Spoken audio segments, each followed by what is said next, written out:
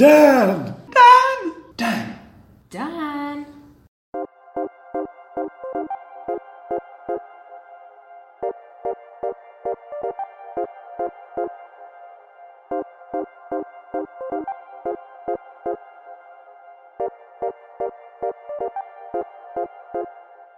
Hi, and welcome to Dancast, the digital advertising news podcast brought to you by SearchStar. My name's Nick, I'm the marketing manager at SearchStar, and as always, I'm joined by the famous Dan Fallon. Hello. How are you, Dan? I'm very cheerful, thank you very much. Very cheerful. Why are you so cheerful? Oh, I don't know, because I've got a nice day, because I've been to the gym, I'm going to London, and I've got to talk about interesting things in this podcast. Great.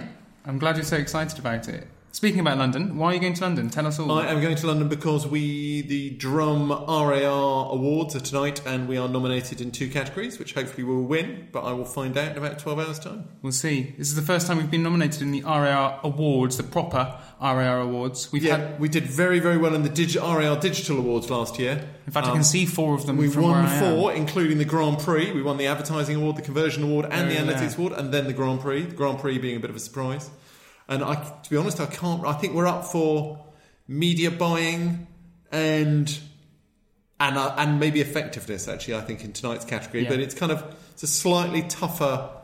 It's a tougher. It's a bigger pool, isn't there? It's a bigger pool. It's not purely digital, and there are slightly fewer awards to win. So I'll be slightly pleasantly surprised if we win. But obviously, we deserve to win. But whether or not we do win, don't know. Cross your fingers retrospectively, listeners. Yeah.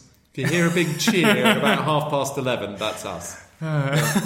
Okay, so we're on. I think we're on episode 4 of Dancast now, which is great.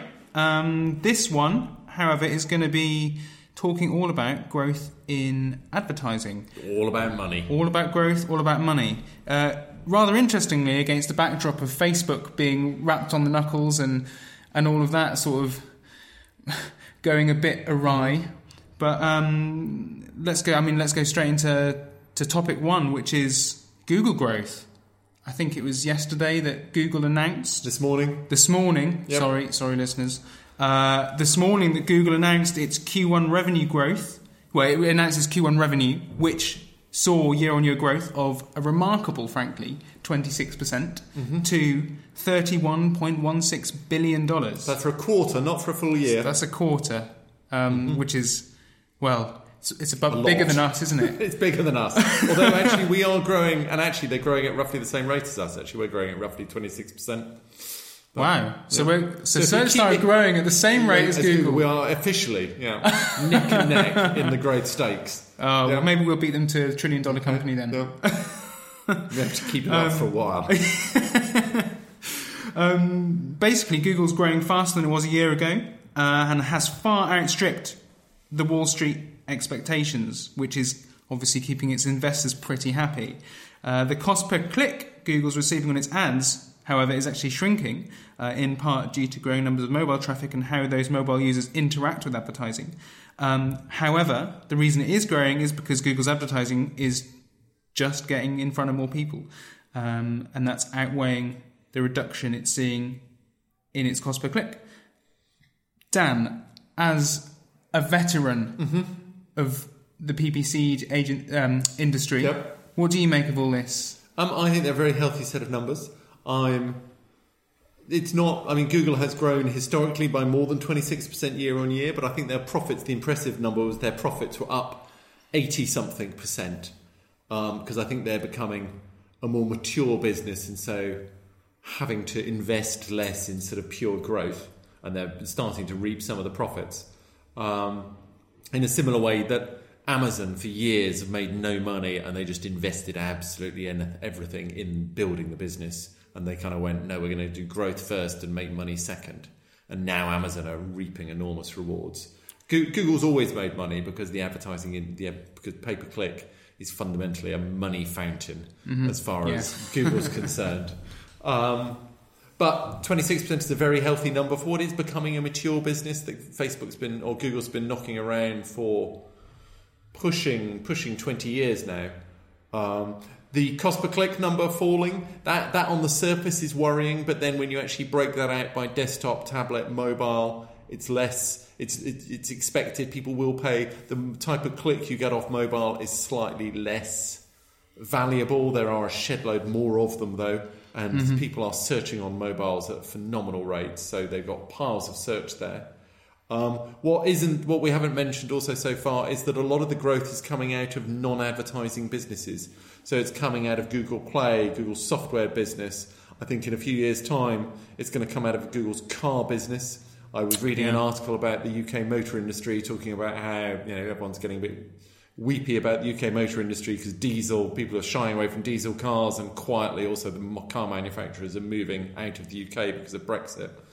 But they were saying actually the real threat is going to come from the new car manufacturers, and there they cited Google and Google and Apple, especially in their launch. So I think Google and things like Google Cloud Services, they're becoming quite big revenue drivers for Google. I think when I looked at the numbers in preparation for this, I think the non-advertising businesses were providing about 20% of the revenue, and the growth rate on the non-advertising businesses was faster than the advertising businesses. Yeah, they are diversifying quite extensively, Google, and I think that's what hence turning themselves into Alphabet rather than Google.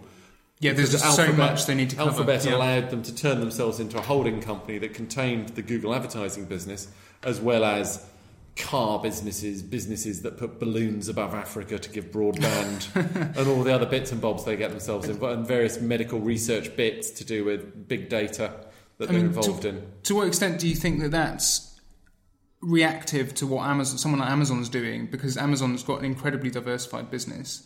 Do you think, or maybe not so much as Google, but do you think that Google are basically getting in? They don't see so much growth in the future in their advertising platform, and do you think that in this race to be the first $1 trillion company, that diversification is going to be? No, I don't think it is diversification. I think it comes out if Google's mission has always been to organise the world's information, and organising the world's information does not mean that you necessarily make your money out of advertising. No. Organising the world's information can be that actually you organise the way the geography and the mapping systems that allow and provide all the data and the information that allows a car to drive, and therefore you get into the car business. I don't think it's a deliberately strategy although I don't think diversification is a bad thing, but I still think it's all, and things like getting into medical research and medical data. Again, it's about organising the world's information and saying actually there are ways of moving all of this patient data around, and actually there are insights to be had from it. So as you see it, Google is basically running off its own script and working out ways that it can have an impact in different industries. Yes, it's seeing opportunities to extend what it's good at and make money in different ways. Or to take what it's good at into different industries and build successful businesses. Okay, interesting.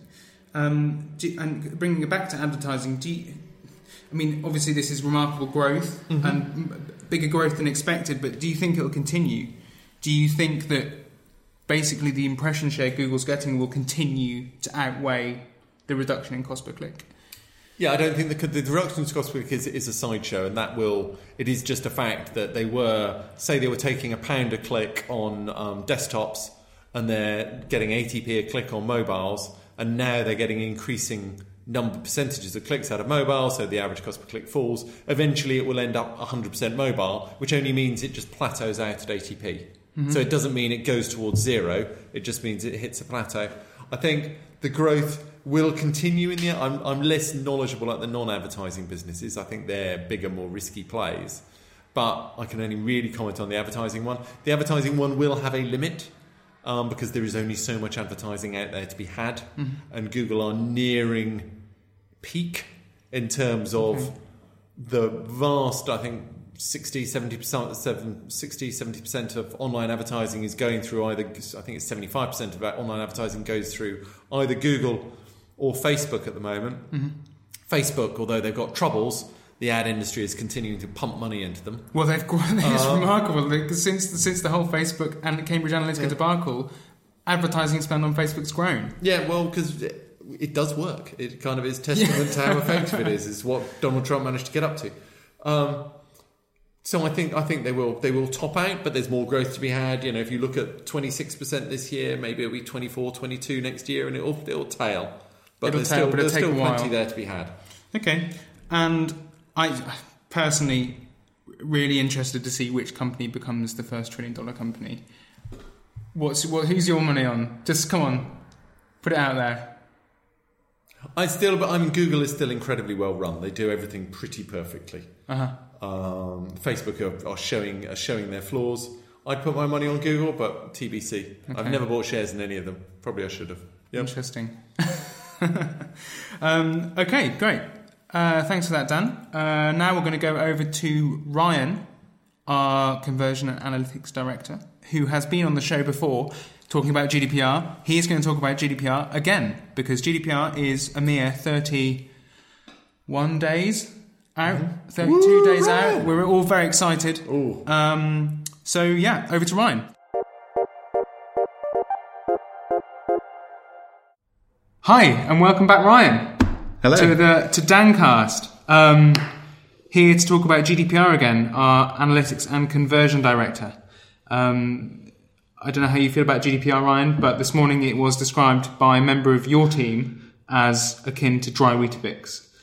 Other wheat-based biscuits are available. I don't want to say how I feel about it because this is a family-friendly podcast. Okay. Too many swears. There aren't enough swear words in the world. Yeah. Have to create a new one. We're filming Dancast now as well, by the way. So say hello to all the people watching out there, if there are any at all. So 34 days until GDPR, or 34 days and maybe 15 hours or something like that, until GDPR hits. But many people, it seems, still don't know if they are ready for GDPR. I don't know if anyone does, really. No one knows if they're ready for GDPR or not, or what they're going to do about it. We've talked a lot in-house recently about cookie notices. Yeah. And I think you've been talking about that more widely as well. We'll have one on our website very soon, by the way, folks, so that's something to get excited about. But to help people answer the question about whether they're ready for GDPR or not, you've come up with 12 key questions that can help them answer that vital question. Well, we've written a few blog posts about GDPR now, and I think there's so much content out there, including our blog posts, that it gets a bit confusing. So we thought we'd try to write a single blog post that, at least in a short and sweet way, prompted. Usually get to the point, essentially, so you try and give some quick help. So that was the aim of it. But yeah, I can quickly talk through the blog post. But obviously, if you want to look at the blog post for reference, then it's on our website. So 12 key questions. I think let's keep this quick fire. We don't want to hold people up on their commute. I'm not going to talk through every single point one by one, but essentially, there's some links on that post to additional info as well. And also there's the key caveat, obviously, that we're not lawyers, so we're not giving you legal advice. We are simply giving you our interpretation of what we think you might want to consider doing. And the 12 different points that I've put on there, they sort of break up into 3 different categories. And one of them is about your privacy policy on your website. So essentially, is that really clear and visible? Does it state exactly what you use personal data for? Does it state how you store and process that data? Does it explain how someone can request that their data is removed because there's this new right to be forgotten piece, obviously, that's coming in as part of GDPR?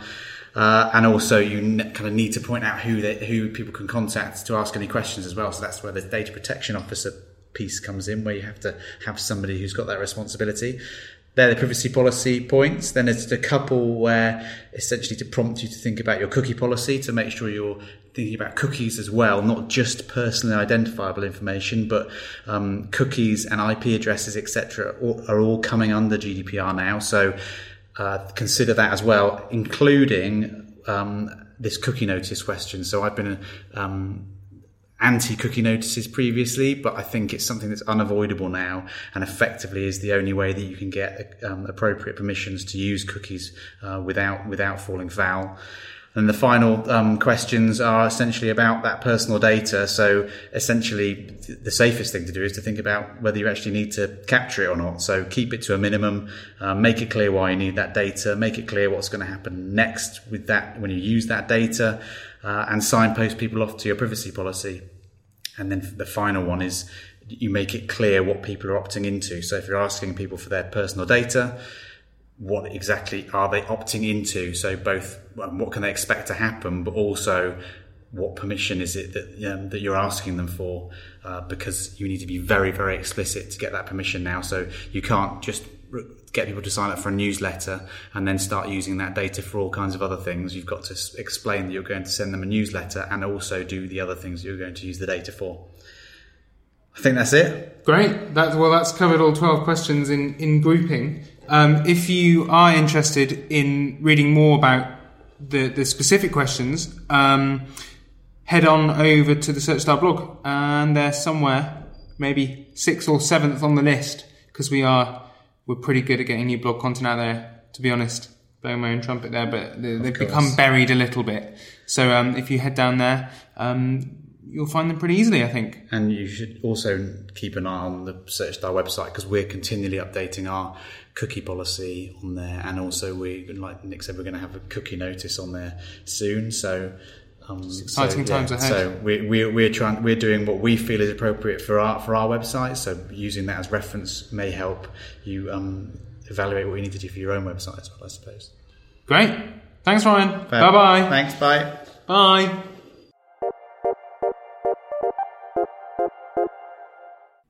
Right, we're back. Hello again. We've heard Amazon. from Ryan. Ryan's talked about GDPR, and as Dan preemptively just said, we are now going to talk about Amazon. Probably a little less interesting, maybe, than Google. I don't know. Let's see what Dan has to say. I strongly disagree. Strongly disagree. Okay, I'm glad he strongly disagreed, because now people will stick around. Yep. Amazon is the most interesting thing going on at the moment in the UK ad industry. Wow. Okay, we'll delve into that in a second. Mm-hmm. Essentially, what we're going to talk about is the fact that Amazon is now the 5th largest retailer in the UK, behind only the top 4 supermarkets. Mm-hmm. Asda, Tesco, Sainsbury's, and the other one.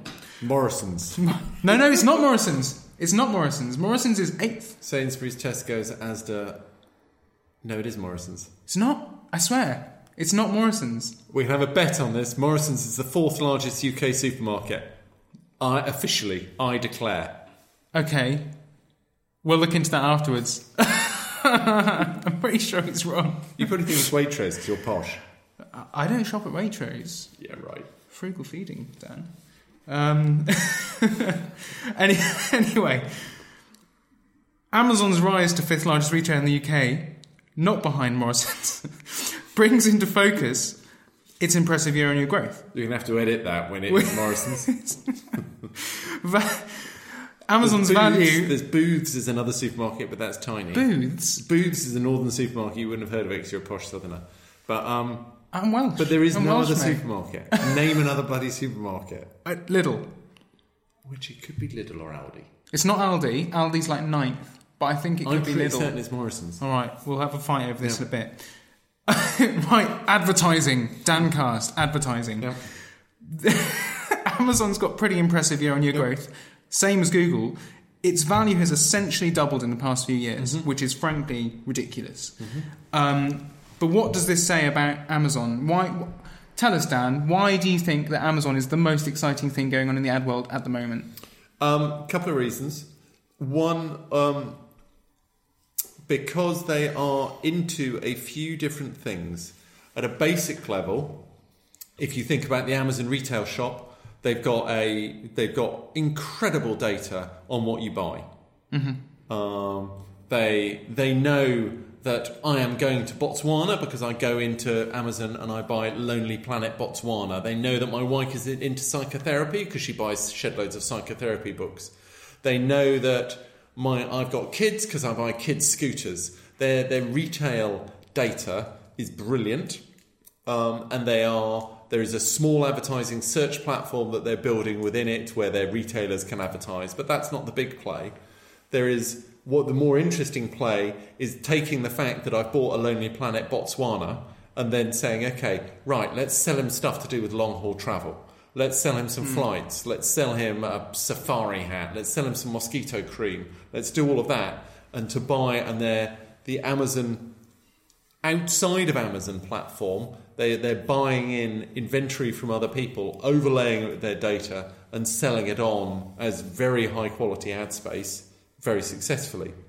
The other two big plays they've got going on in the advertising space is Amazon TV, second only to Netflix and catching up fast. And I can quite see a world where the vast bulk of my TV viewing goes through Amazon or Netflix at the moment with a bit of iPlayer. But often I actually watch the iPlayer through Amazon.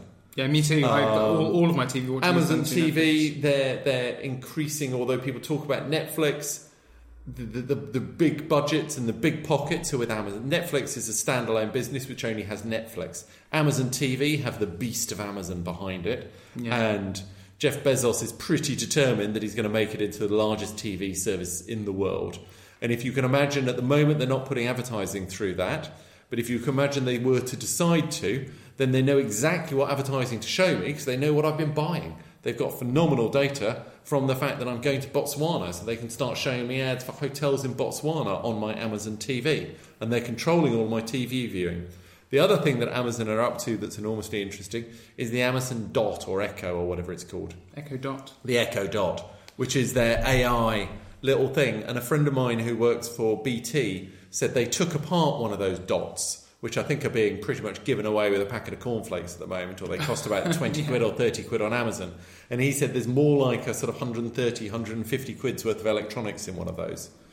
And really, Amazon are giving them away as a lost leader because what they want is they want to get that little AI thingy into your house so that you start shopping with them, so that it becomes your new search engine, so that it starts. And I can see a way that if your personal assistant is going to become your search engine, it's going to become, it's going to control vast amounts of your purchasing and what you do, like a sort of very well-trained PA that sort of does all your shopping for you. And so there's a turf war, a market share, like the browser wars of the 90s, to really push where Amazon are really pumping these out. Google is really pumping out its home devices. But what's interesting is that actually Amazon's, I think, well ahead of Google. Like some ridiculous percentage of households in the US have an Echo because they've been given them a packet of cornflakes. Essentially, just giving them away. It's more about physical growth first, and then. But also, an enormous percentage of them have Google through their Android devices. So essentially, they're pushing. Google were already in there with the phones. Mm-hmm. Amazon don't do phones, and so they're having to go the Echo Dot route. And there will be, which depending on who ends up controlling the dominant AI assistants. Already, I'm going to a conference this summer. I'm going to Google. I'm going to San Jose. I'm going to the motherlode of Mountain View this summer. And it's interesting. I'm looking at the agenda for that conference now, and Google is starting not to use the word search as a product. They're calling it assistance. Right. So they're saying, actually, well, you're not searching. You're searching for you're wanting assistance. So actually, it's all about your assistant. So, okay, Dan, why are you looking for a holiday in Botswana? Why are you looking for a guide? Do you need information about maybe your assistant should go off and find some information on Botswana for you? And so that's what. So I think the word search is going to disappear, and instead it's going to become assistance. So you almost think search has been used up till now because that is what people understand. But almost they're creating this new type of. It's logical thing. that me proactively searching is the last thing I want to do.